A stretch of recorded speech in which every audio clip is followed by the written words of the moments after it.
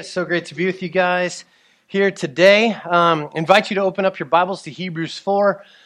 It's pretty far to the back of the Bible, so you might want to start at the back and work your way forward a little bit. But as you're turning to Hebrews 4, just want to share with you guys a story.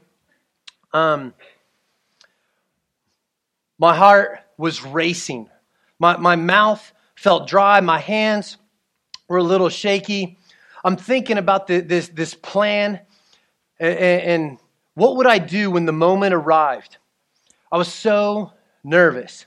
I just didn't know how this whole thing would play out. What is she going to think? I wanted to make sure that I said the right thing. Don't mess this up, Ricky. Come on. You got it. You can do it. Right foot, left foot, right foot, left foot. This is the moment of truth. I took a breath, opened my mouth, trusting that the right words would come out. How you doing? There it is. Now what? Oh, I'm good. How are you? Hey, that's a good sign. She's talking back. I'm very well, thank you. Yes, manners. Girls love guys with manners. There's never a wrong time to be a gentleman. Booyah, yeah. I'm fine. So, hey, what's your name? Christy. What's yours? My name's Ricky. That's kind of somewhat how it went when I met my now wife, Christy. I did feel a little nervous walking up to this beautiful girl and hey, what is she going to think of me? Does she think that I'm cute? How would she respond? Now, I probably wasn't that nervous because what do I have to be nervous about? Probably a whole lot, but we all experience that to some degree. Maybe it is walking up to some guy, to some girl. Maybe it's meeting some girl's father. Maybe it's that job interview that you have. Maybe you're meeting someone in some sort of prestigious position. Maybe you're making a presentation. Maybe you're approaching your boss with an idea, with hopes for a raise or maybe a change of position. It's hard to approach people in certain situations because we wonder, hey, will they accept me? Will they like me? Do I measure up to their standard, to their level of performance? How they respond to me? Do they understand me? Do they get me? Do you ever feel that same way with God? Man, can I really approach God? Can I really be honest with Him? Can I really come to Him in prayer? What does God really think of me? Does He truly accept me or like me? Do I measure up to the standard? Does He understand me? And that's what we're going to be looking at today. So Hebrews 4:14. Since then we have a great high priest who has passed through the heavens, Jesus, the Son of God. Let us hold fast. Right there, underline, circle, hold fast, highlight that. Hold fast our confession. For we do not have a high priest who is unable to sympathize with our weakness, but one who in every respect has been tempted as we are, yet without sin. So first point, first observation is, let us hold fast to our confession. Hold fast. We keep believing, keep trusting, keep following God, even when it's hard. We keep reminding ourselves of our confession. So what is our confession? And that's who Jesus is, who He's made us. And so this is the bottom line of the book of Hebrews. This is Jesus Christ, telling us who Jesus is, what He's done, who He's made us. And we've seen this in Jesus, that He's the creator of all things. He's fully God. He's the Son. He's better than angels. He's better than the prophets. He's better than Moses. He's our sacrifice. He's the great high priest and the victor over death. And we're holding on to Him, not letting go, trusting Him completely because of who He is and what He's done. And here it says that Jesus is our great high priest. Not just some high priest, but a great high priest. And it shows us how Jesus is our great high priest in two different ways. First, Jesus is our great high priest because He is God. Jesus is God. And so in the Old Testament, they had a high priest. And what the high priest's job, his job was to basically intercede for the people on their behalf to God. And he was this mediator that was representing the people, representing them to God, and then representing God to the people. He was this go-between. But the problem was that this priest was just a guy. He was flawed. He was broken. He was sinful. It mentions in Leviticus 16 and also in the next chapter, Hebrews chapter 5, that the priest had to offer, but before he could offer sacrifice, a payment for the sins of the people, he had to first offer a sacrifice for himself because of his own sin. And so these priests, they're sinful and imperfect. And we've seen that today with priests, and we've seen the shortcomings and the mess-ups and the sin, and we've seen the same with pastors. How they fall short, how they've been caught in sin, how they're broken, how they're flawed. And I'm no different. Me, Mo, Austin, we struggle with sin, and we're no better than any of you. You know, there's nothing special about any of us. We sin, we fall short, and we're just regular people, just like you. You know, but that's the problem, right? If we are all these sinners, even our priests or our pastors, these people that are kind of supposed to represent us in some way, then how do we get to God? How can we possibly approach God, come into his presence, talk to him, have some sort of close relationship with him? You know, there's this view of God, and it's right, it's biblical, that God is holy, and we all fall short of him. Right? His holiness is this altogether separateness of God from humanity. God does not sin, and he cannot be in the presence of sin. He is separate, he is distinct. He is pure, and he's without sin. He's perfect, and he's just different than us. Because of that, man, can we just approach him? You know, in 1 Timothy 6:16, it says that God dwells in unapproachable light. In Exodus 19, before God gives them the commandments, he says that he will come down upon this mountain. But before that, he tells Moses, hey, you need to tell the people that they need to go cleanse themselves. They need to go wash their garments, wash their clothes. And then I want you to draw a line around the mountain. I want you to set these limits around the mountain because the people can't get too close to where I'm going to be. And if they get too close, then you need to put them to death. Because they just can't get too close to me because I am holy. Later on, they make a tabernacle, they make a temple, and there's this, the Holy of Holies. And in there's the Ark of the Covenant, and this is representing and showing the presence of God. And this Holy of Holies was separated by this thick curtain. And it was, hey, this is the presence of God, and now there's this curtain that's separating you from God, and you can't get in there. And actually, only the high priest can only go in there one time a year on the Day of Atonement. And before he goes in there again, he has to sacrifice some animals for his own sin. He has to cleanse himself. And then he could go in there and he could sprinkle blood on the ark for the people. And actually, because God was so holy, so good, they would tie a rope around his waist and they would put bells on his feet, because if he didn't cleanse himself good enough because of his sin, he would actually just die in there. And so, hey, they couldn't go pull him out of there. So if he died, then they would have this rope and then they could just pull him back out. And a lot of us view God in that way, that he is holy and that we can't get too close. Now Satan would want us to, loves for us to think that God is just holy, but also that we can never approach God. That there's no way that we can ever get close to him.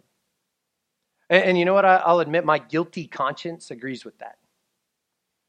I feel just like Adam and Eve when I sin. Man, I don't want to get close to God. I don't feel like I can. I want to run and hide because of my sin. Ever come to church and you just think, hey, now I'm going to get close with God. Now I'm going to get right with Him. Maybe you start singing and this little voice pops inside of your head.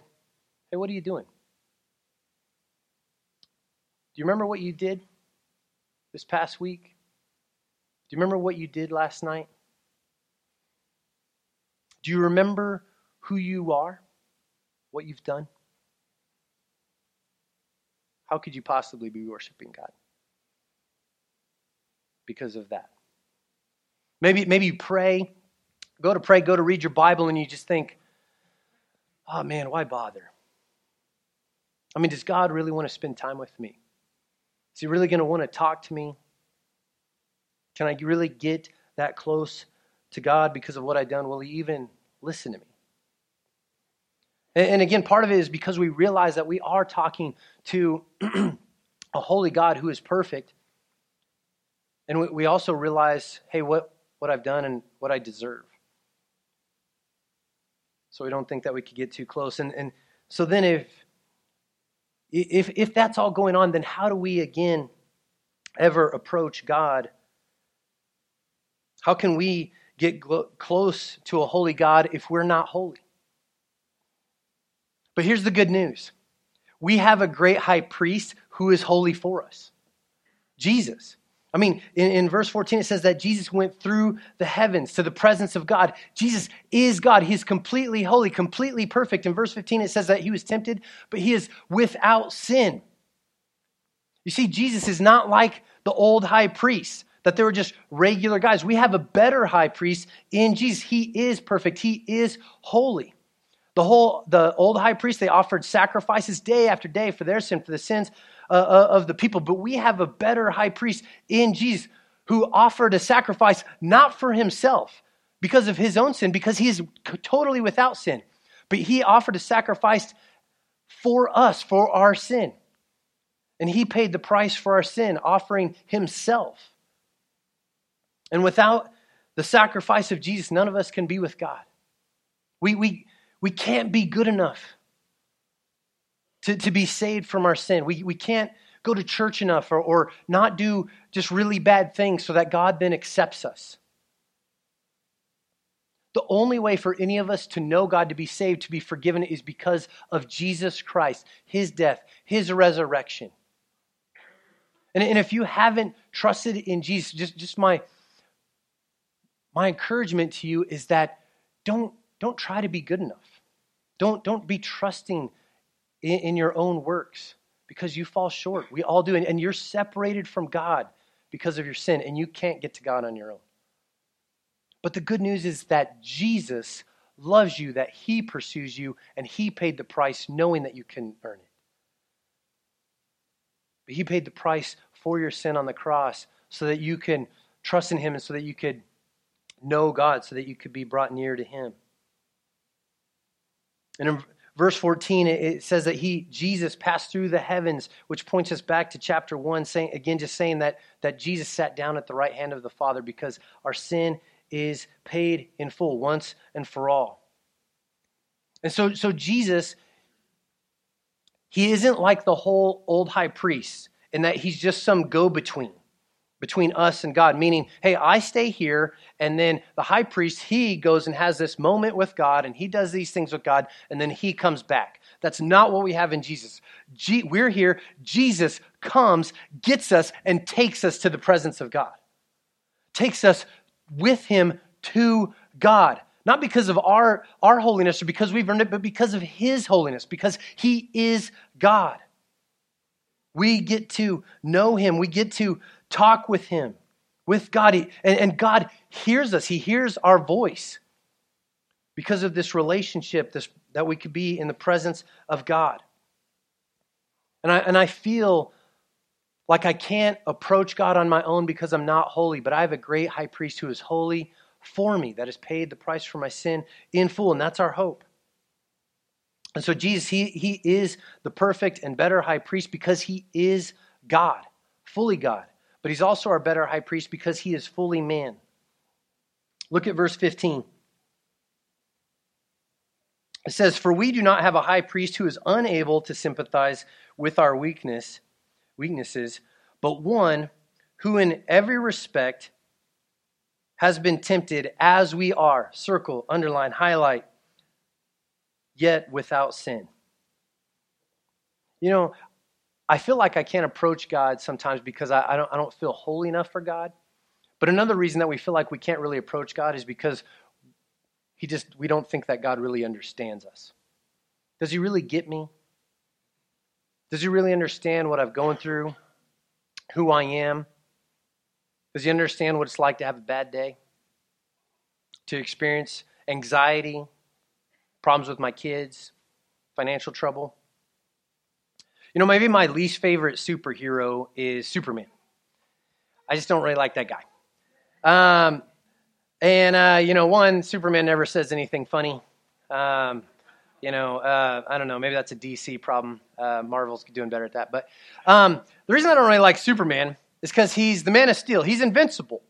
I mean, he's so strong. He can fly. He can shoot, whatever, fire, laser beams out of his eyes. He could even do that cold breath thing. And the only way for Superman to ever really be hurt is this rare green rock that, there's hardly any of it around. And so pretty much any situation that he goes into, he's stronger than everybody else. He can't be hurt. And so how hard is it if you're Superman to fly into a burning building when you know you can't be hurt? You can't be burned. You risk nothing. And I just don't feel like Superman can identify with me, relate to me in my life. But Jesus, he is a great high priest who fully identifies with us. He's fully man. It's hard to approach a God who doesn't understand us. But Jesus gets us. He's able to sympathize with us in all of our weakness because Jesus was tempted in every way that we are. He's experienced pain. He experienced trouble. In Matthew 4, he fasts for 40 days. So he's incredibly weak, incredibly tired, incredibly hungry, and then Satan tempts him face to face. And Jesus tempted to not do things God way, but to take the easy way out. Jesus tempted to satisfy his own appetites and desires. He's tempted to not rely on God's provision, but to provide for himself. He's tempted to glorify himself and to avoid pain that would come. He has his identity attacked and is tempted to compromise. He was tempted in every way that we are, but didn't sin. Now you might wonder, how can Jesus relate to me, though, if he didn't sin? Well, let me ask you a question. What is harder? Is it harder to give in to temptation, or is it harder to endure through it? Is it harder in a moment where you feel tempted with lust or something and to give in right away to that desire? Or is it harder to continue to surrender to God and to follow him and to not give in? I mean, imagine the ocean and there's this just water bottle floating on top of the water. So the waves push it and the bottle just goes with wherever the waves push it. And then there's a ship that is sailing, going through the ocean and going against the waves. Now, what feels the fuller force of the ocean? What feels the fuller force of the waves? The bottle that just goes wherever, or the boat that's actually going against the waves? Right? It's the boat. The boat feels the fuller force of the waves, just like Jesus feeling even just the fuller force of temptation, but doesn't give in. Now, I don't want you to think that Jesus just, when he's here on earth, that he's just kind of gliding around, just, oh, hey, I'm so holy. I'm so perfect. Yes, Jesus was without sin. And so, yes, he is completely holy and different from us. But Jesus lived in a world that is full of sin, full of pain. And Jesus, as a fully human person, felt pain, felt emotions. Jesus understands us. He was tempted like us. He knows what it's like to struggle to obey God. Before Jesus goes to the cross, he's praying to God the Father. And is saying, God, if there's another way, if there's something else I'm going to submit to you, but man, I'm struggling to really want to do this. God, if it's possible, take this cup from me. Jesus understands what it's like. Jesus experienced death. I mean, when Jesus started his public ministry, most likely Joseph, his earthly father, is dead. He knows what it's like to lose a loved one. Jesus was mocked. Jesus knows what it's like to have their friends turn their back on him, to be betrayed. Jesus had crummy family situations. Jesus was arrested, put on trial unjustly for something he didn't do, didn't deserve. Jesus was beaten. Jesus got sick. Jesus' family was not loaded with money. And so whatever you're going through, Jesus understands because he is fully human. And so whatever it is that you are facing, whatever it is that you have seen or had done to you or experiencing right now, Jesus says, me too. Me too. Man, you've had a loved one die? Me too. Man, you're having your identity questioned? Me too. Hey, maybe you're experiencing, hey, people don't really like me. They don't understand me. Jesus says, me too. Jesus understands us. But in Jesus, we know what it's like. How do we keep choosing and following God in the midst of this crazy world? We see that in Jesus while he's experiencing pain and loss and things aren't fully going his way. Jesus is fully God, fully man. That's our great high priest.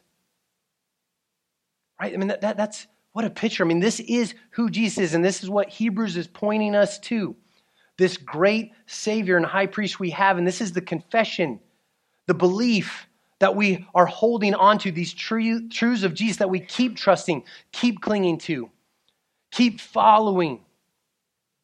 Even when life is hard, even when we sin, even if we feel like God wants nothing to do with us, we keep reminding ourselves, keep believing, keep trusting of who Christ is and not letting go of it.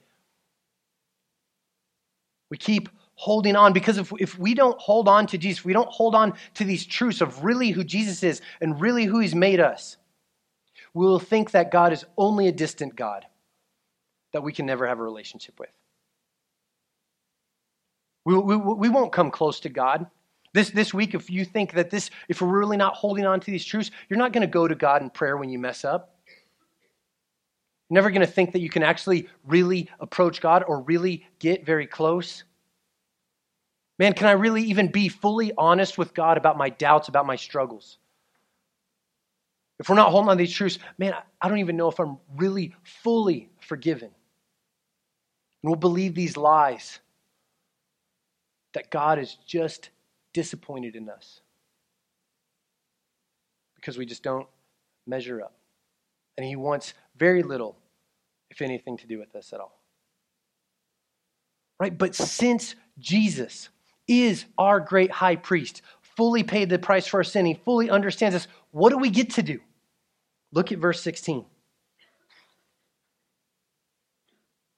Let us then, with confidence, underline, circle, highlight, confidence, draw near to the throne of God so that we may receive mercy and find grace to help in time of need. So second observation is approach God with confidence.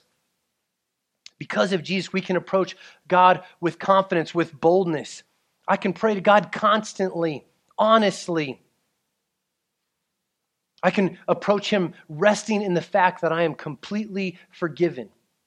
I can approach him freely. And so what does it look like to approach God like this, to approach him confidently, to approach him freely? First, let's look at confidently. I asked myself this week as I was saying, man, do I really believe this? I mean, really, that I can approach God with confidence? And the answer is no. Not all the time. I don't always feel confident in approaching God. I feel cautious. Sometimes I'm cautious just because, man, I just don't know if God will truly accept me because I know what I've done. I think God, many times is just disappointed in me. Man, Ricky, you could be doing more. You could be doing better. Ricky, I just can't believe that you thought that. I don't always feel that God really wants me around. Does he even really want to talk to me or hear my prayers? And maybe when you see yourself, when you think of yourself, you just think, yeah, I'm just a sinner. You feel guilt, you feel shame because of what you've done. Maybe who you slept with, what you've looked at. Maybe you feel guilt and shame because of what has been done to you. And before you pray or approach God, you just feel like, man, I just got to clean myself up. Before I ask God for anything, I need to show him that I'm good. Maybe you read your Bible, you really tried hard to not sin. Hey, I'll talk to God after I go to church. That way I'm better. Or maybe you feel like you can only pray to God because you've had a good day. Hey, that's where I'm going to get my confidence from because I think I'm a good person. Really haven't sinned. You know, when Chick-fil-A opened down south, love that transition, right? Bam! When Chick-fil-A opened up down south, they had this thing beforehand that if you came a day early, it was to the first 100 people there, and you had to stay there all day, and you couldn't leave, that you would get 52 number one meals. And so me and my friends did that. It was great. And so, you know, over the course of the next year, going to Chick-fil-A, show them this card, bam, I'll take a number one, original chicken sandwich meal, free. Swipe the card, bam. But after a while, probably around in the middle of it, you know, number 25, number 30, I'm just thinking, I don't really want any more original chicken sandwiches. I want spicy. Yeah. And so I asked him, I said, hey, can I use this to get a spicy chicken? Even if there's a little price difference, you know, I'll pay for it. And the lady's like, I don't know if I could do that. Let me check with Charlie, the owner. And he's standing over there, and he comes up to me. He's like, hey, what are you asking? And I told him. He said, oh, yeah, no problem. You don't even have to pay anything. Just, here you go. And he said, anytime you want that done in the future, you just come in here, and you tell him that Charlie said you could have it done. Okay, awesome. So next time I go in, hey, yeah, I'd like to do this. Hey, I don't know if we could do that. Well, I don't know. That's what Charlie said I could do. He said I can, you know, just drop his name, and bam, it happened. Okay. Worked. All right. Confidence. I have confidence now in doing that. Next time I go in there, hey, I'd like to do this. You know, Charlie said, I don't know. Let me get my manager. He comes over here. I could tell he's looking frustrated. I'm like, I don't think I'm getting my pleasure from him today. And so, you know, hey, this is what, I don't know. This is what Charlie said. Well, you know, Charlie really shouldn't have said that. Yeah, you just got to get an original chicken sandwich. You can't do the spicy. Okay. I'm losing confidence. But one thing that I found out was that if Charlie was in the store, it was never going to be a problem because Charlie was with me. And so if I was ever going up to the register and saying, hey, I want a spicy chicken sandwich, if that ever happened, I'm not just going in the name of Charlie, I am coming with Charlie, in the presence of Charlie. But when you pray, when you approach your Heavenly Father, you are not just coming in the name of Jesus, you're coming with Jesus. In the presence of Jesus, He is with you always. You're in Christ.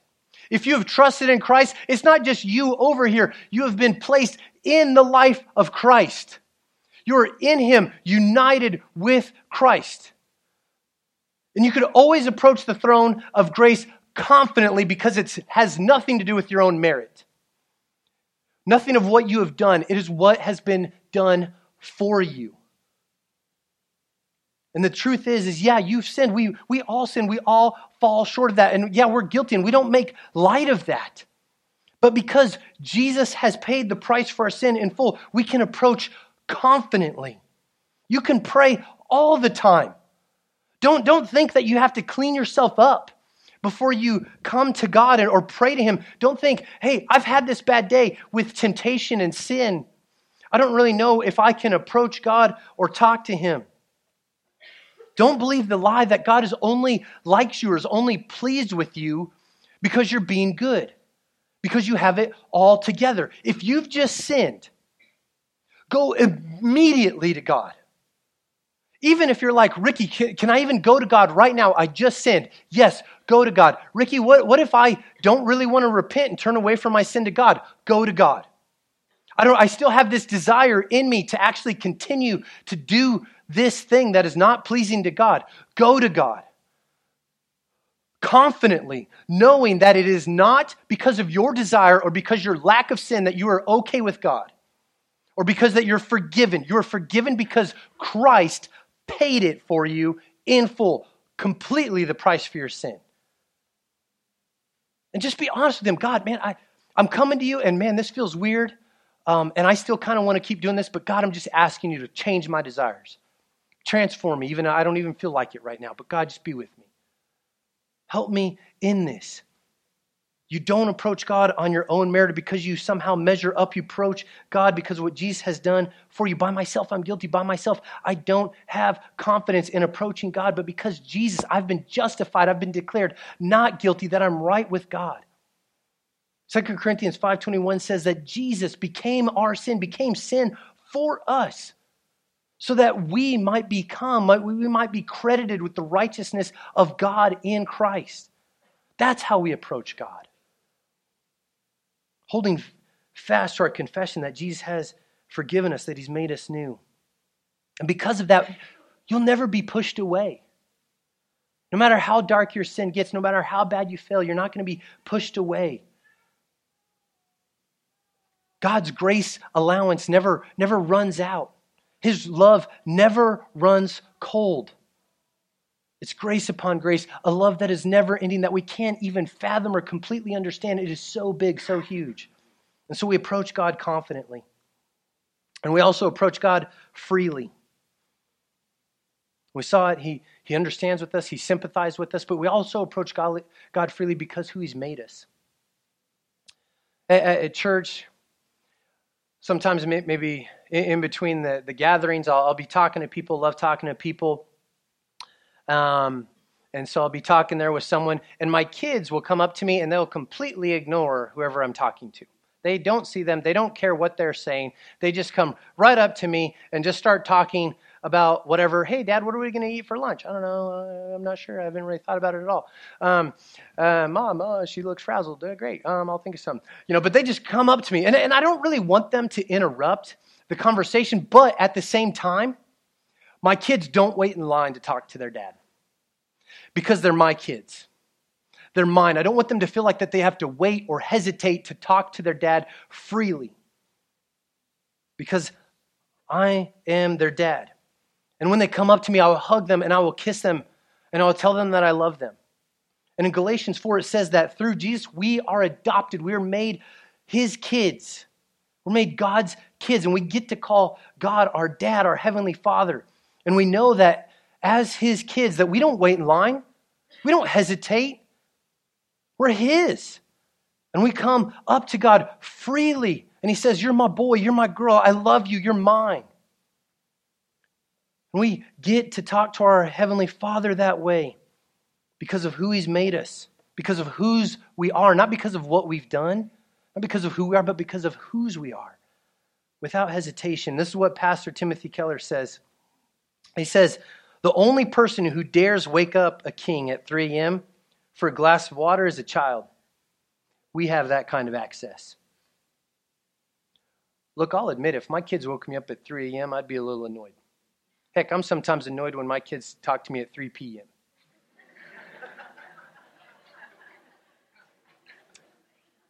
I'm just like, hey, man, you talk a lot. Hey, I'm tired. Go play outside. And I do that because I'm an imperfect dad. But we do not have an imperfect heavenly Father. We don't have an imperfect heavenly dad. Our God, our Father, is completely perfect. And there's never this time where he's like, I don't want to talk to you because I'm tired. There's never a time where God is thinking, I don't want to take the time to be with you.